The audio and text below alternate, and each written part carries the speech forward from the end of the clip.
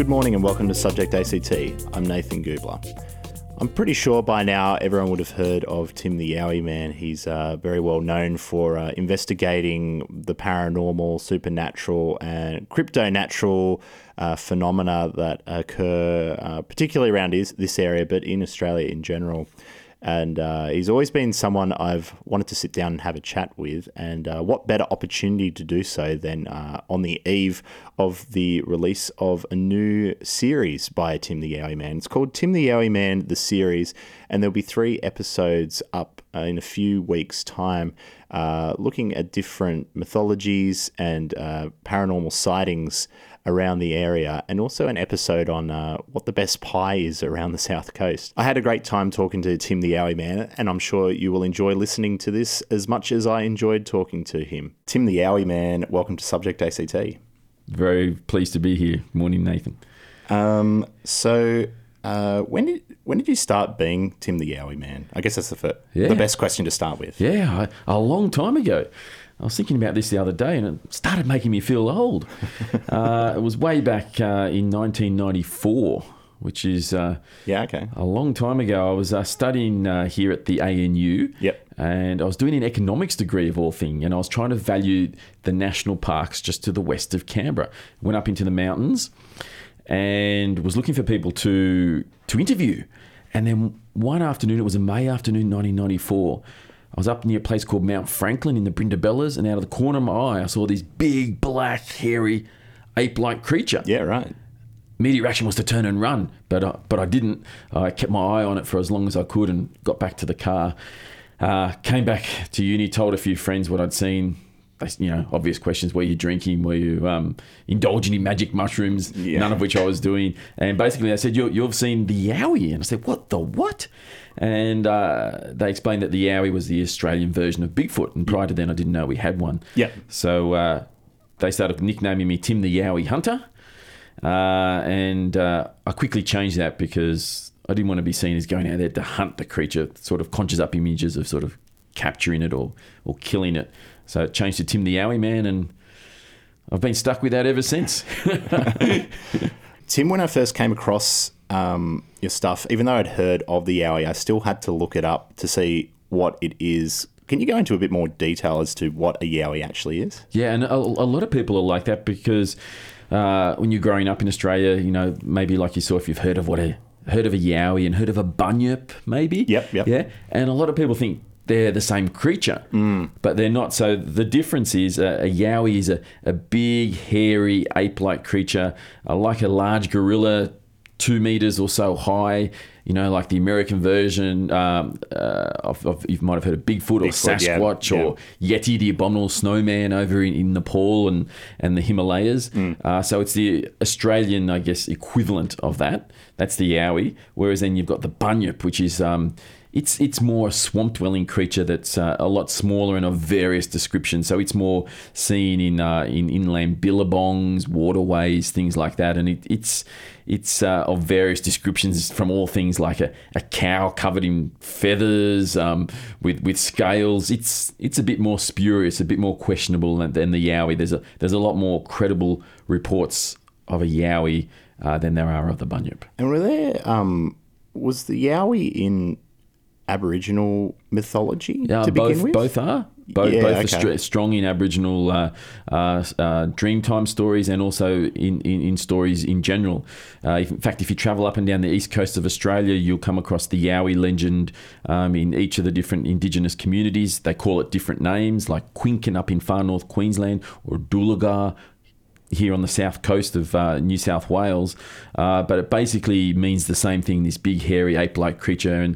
And Yowie is, I guess, the generic term given to the collection of all those Indigenous creatures. And the same with the bunyip. But the bunyip is more... it's thought that the Yowie is more a flesh and blood type creature, whereas the bunyip is thought to be more a creature that's been almost invented by some Indigenous peoples to scare the kids away from waterways, because, of course, a lot of drownings dating back, thousands of years, and to keep the kids out of the waterway, they say, don't go near there, there's a bunyip, it might come and attack you. So I think that's the main difference there. And so has the Yowie been corroborated by like white settler accounts? Oh, very much so. Yeah, okay. Very much so. Since in the last 200 years or so, there's been Yowie reports, literally hundreds. There's a couple of my colleagues, Tony Healy, who lives in Canberra, and Paul Cropper from Sydney. They've written a book which is a compilation of literally hundreds of Yowie reports right up and down the East Coast. It's not just Indigenous people that have seen them in the past, but these days, they're seen quite regularly. And so for like, I don't know, the more skeptical minded, Yes. What could the Yowie sightings, what could those people actually be seeing? Like, what are the explanations skeptics usually give? Yeah, and I might point out here, a lot of people think because I'm called Tim the Yowie Man, I'm this, and I've seen something which, for all intensive purposes, is a Yowie, that I must be this firm believer, and yep, there's definitely a Yowie out there. I'm still struggling to come to terms with what I saw and to try and explain it. So I'm always looking for those explanations. The most obvious one is that the Yowie is a hoax, which in many cases I'm sure it is, but not all cases, as in someone dressed in a gorilla suit out there romping around in the bush trying to scare you. Yeah. When I was up there, when I had my sighting in 1994, I wasn't the Yowie Man. I was just an average person doing some field work. So it'd be unusual for someone to try and hoax me then. Since then, I've been hoaxed a few times, including people getting in gorilla suits and running in front of cars and the like. So, so there's no doubt that I imagine a large proportion of Yowie sightings could well be hoaxes. However, there are many which are not. And as to what they are, whether it's a new creature, some people say it's a new creature to science, but, when I first started looking into Yowies, I thought, well, maybe it is. But after over 20 years, I don't think so. We would have found someone, particularly with all the technology these days, someone would have got great conclusive evidence in terms of photos, video footage, DNA of a creature like a Yowie. So I've actually moved away from it being flesh and blood to, and this might sound a bit strange because we're talking about Yowies, and now I'm saying they're not necessarily flesh and blood, Nathan, but they could be paranormal. Yeah, okay. Now, when I first got into Yowies, I went over to this conference in the US. They have conferences on Bigfoot, believe it or not. Oh, yeah, right. Wow. I arrived there. And there was biff. There were people getting stuck into each other, belting each other in the car park of this conference center. And I said, "What's going on? What's all this about?" And they said, we just had the first session of the conference, and a whole heap of people were saying Yowie or Bigfoot is flesh and blood, and the others were paranormal. Right. And the two camps they wouldn't talk to each other. They were firmly of the belief of whatever camp they were in. Wow. And I thought the idea of it being paranormal was crazy, and I was in the flesh and blood camp. Yeah. But after 20 years of looking for it, I've swapped. I'm now in the paranormal camp in terms of.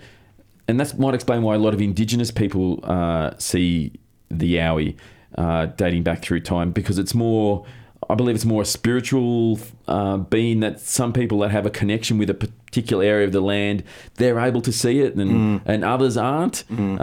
That's my best explanation that I've managed to come up with after 20 years, and I'm sitting in that camp, and I believe it's people that have an association with that particular area of country that are seeing the Yowie. Yeah, so could the Yowie be like this supernatural being specific to Australia, or all the, like, because we have similar shaped creatures seen all over the world, could this be a universal phenomenon? It's a very good question, one I wish I knew the answer to. I think various peoples of all over the world, and it's the Yowie or the Bigfoot, Sasquatch in America, all have association with their Indigenous peoples as well. So I think it really is a connection with the land and a connection with that particular era. At one stage, when all various continents were joined, the creatures may have evolved from that stage. Who knows? I don't have an answer for that question. Yeah. I wish in another 20 years I might. Probably not. Yeah. And just quickly, I've seen the Bigfoot video, the famous one. Yeah, the Patterson Gimlin through. Many times. Yeah. What's your verdict on that video. Yeah, I'm pretty sure that one has been shown to be fake. And to be someone actually dressed in a gorilla suit. Because it looks like it to me. But, and it does look like someone walking in a gorilla suit. That's because it is someone walking in a gorilla suit. But yeah, that vision from, I've forgotten what year it was now. It was from the 80s? It was earlier than the 80s. It got a lot of airtime in the 80s, but I think that was from the late 60s even. I should know that. But it's I haven't looked at that for a long time because it has been discredited. Did they find out who was in the suit? Yeah, someone confessed. Oh, okay, right. Yeah. someone did. But and that's why since then there has been a lot of other people claiming to have Yowie, Bigfoot, Sasquatch, Yeti footage. But yeah, that the one you're talking about, where you see a gorilla-like creature stepping over a log in a pine forest in the United States. That's the famous footage, which is unfortunately discredited. Yeah, but do people still click onto that? Yeah, they still click on it. Yeah, all, okay, right. Yeah. Then there's conspiracy theories. No, it's not. That's the true believers that want it to be a flesh and blood creature want it to be real. Yeah, want it to be real. Yeah.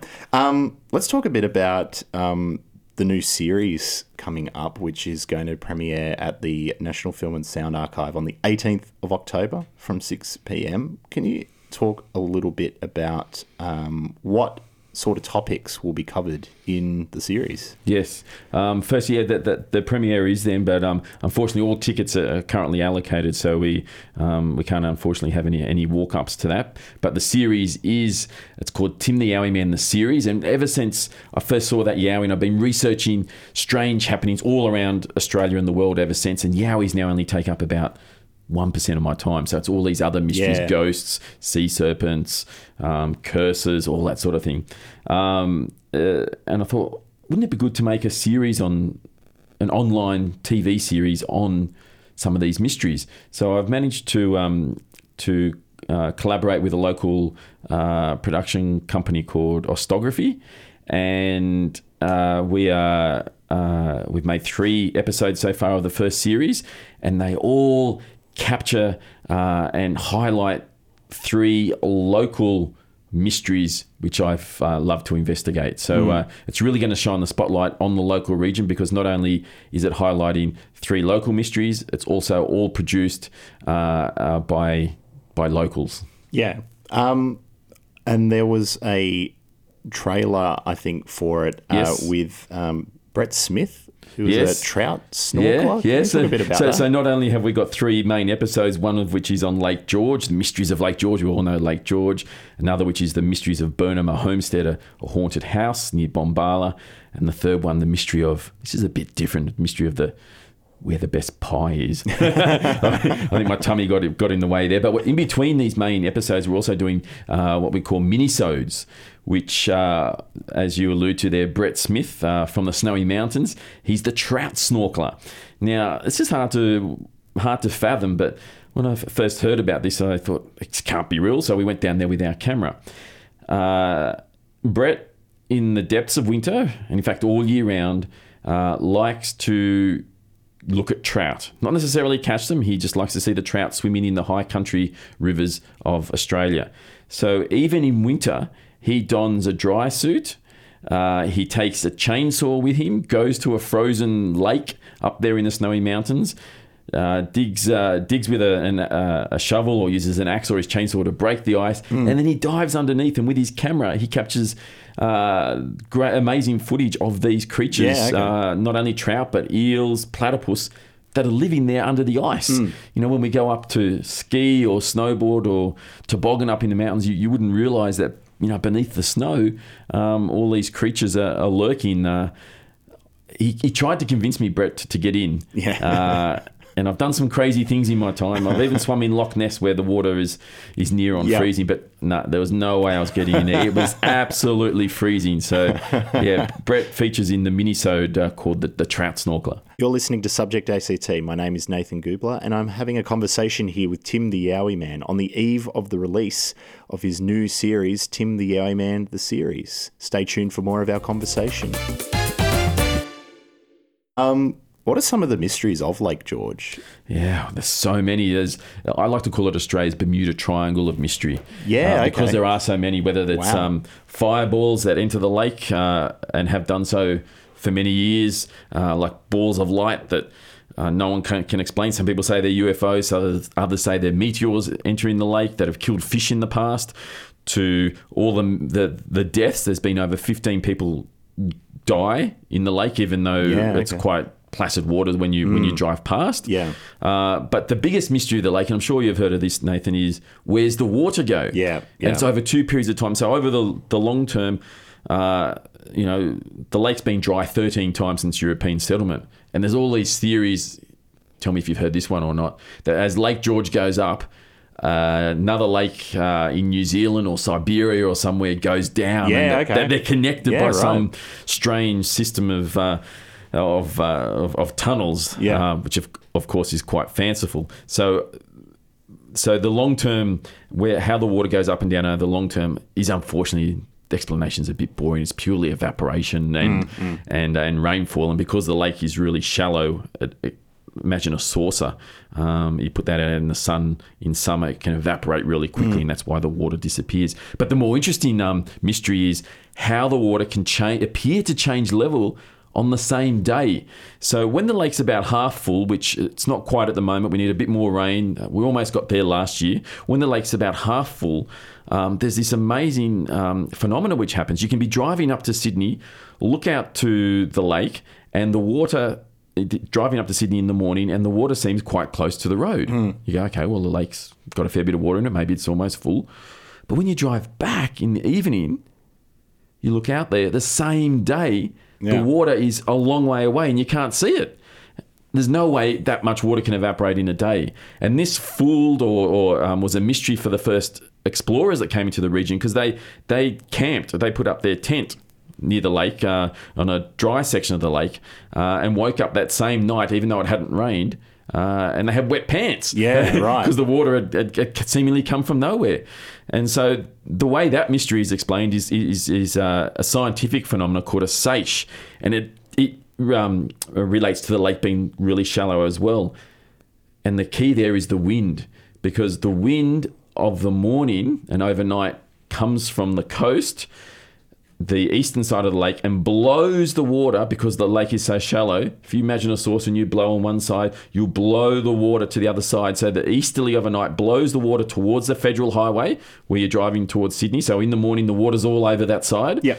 And then of an afternoon, the winds shift and they come from the inland, and it literally blows the water to the other side. So you've got this effect of the water like a pendulum swinging from one side of the lake to the other. Yeah, okay. And that's one of the mysteries Lake George that we do explain in Tim the Yowie Man, the online series. I might be getting my Aboriginal mythology mixed up, but wasn't there with Lake George like a similar story to Tiddalik the frog, like a creature that would retract the water? And then is there anything like that? Not necessarily in Aboriginal mythology, no, but more in European legend. There are stories of a bunyip-like creature that would drink, literally when it was thirsty, would drink all the water, and that's why the water would disappear. In fact, I think it was a New South Wales road gazetteer from about 120 years ago actually said, beware of the Lake George monster, which comes and takes all the water away.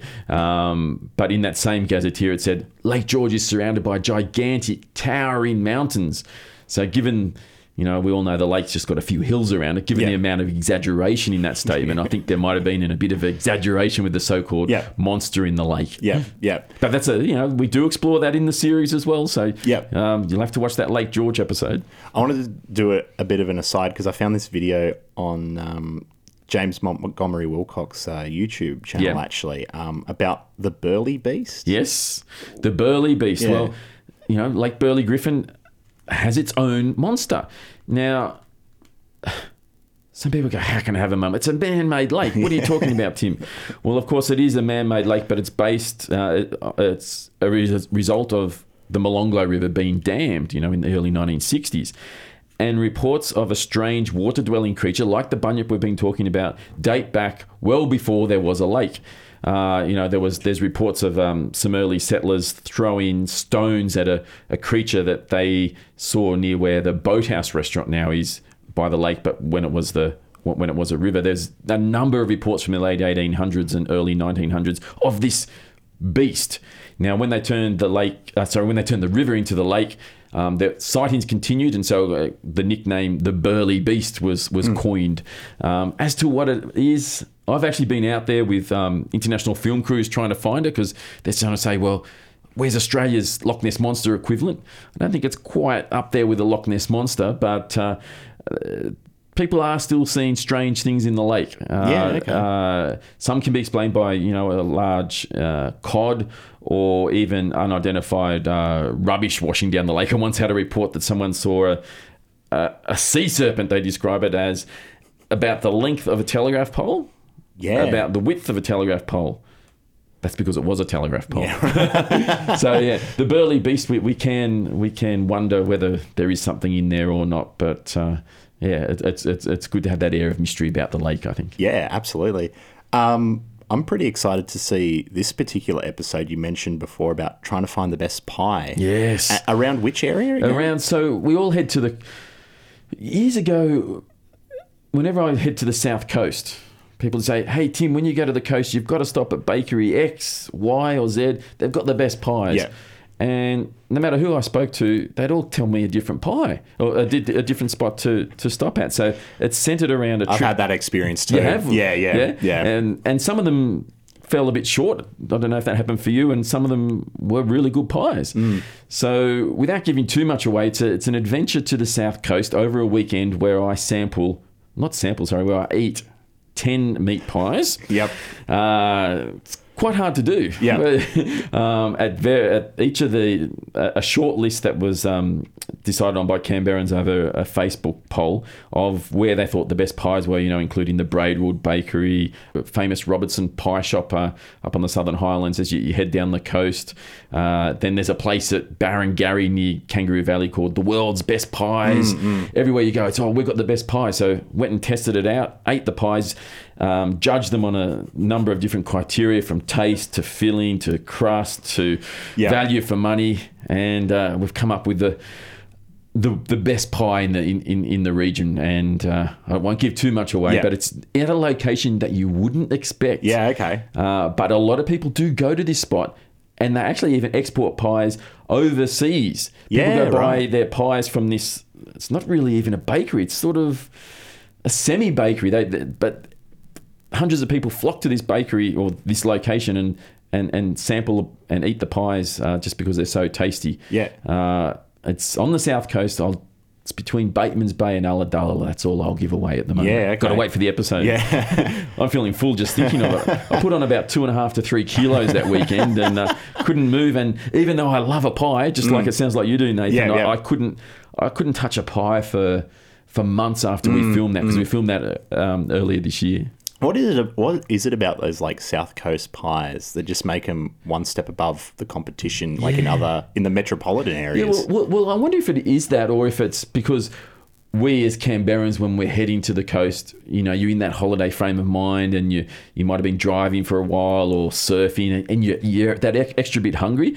So I think it's more a case of we associate it with good times and holidays. Just like if someone from the South Coast was looking for a good pie, they might think some of ours here in Canberra are really pretty good because they're on holidays here in Canberra, and they've come to the Big Smoke or whatever, and this pie is really good. So I think it's a little bit of psychology behind the best pie and not just the taste. Although to make it consistent, I took my own bottle of sauce and had the same sauce on each pie. Yeah, right. And if I was eating too many pies in quick succession, I slowed down so that I was hungry enough to just want that little bit of pie. Yeah. So it was a very technical episode and a bit different to the scientific. Very scientific, and a bit different to the mysteries of Lake George. But it was a lot of fun. And in doing so, I might say the aim of the series is also to showcase the region. So we've got a local drone operator, Paul Huskisson. He was up there with a drone filming, us arriving arriving to the bakery, but also all around, the bakery and the town and the beaches to showcase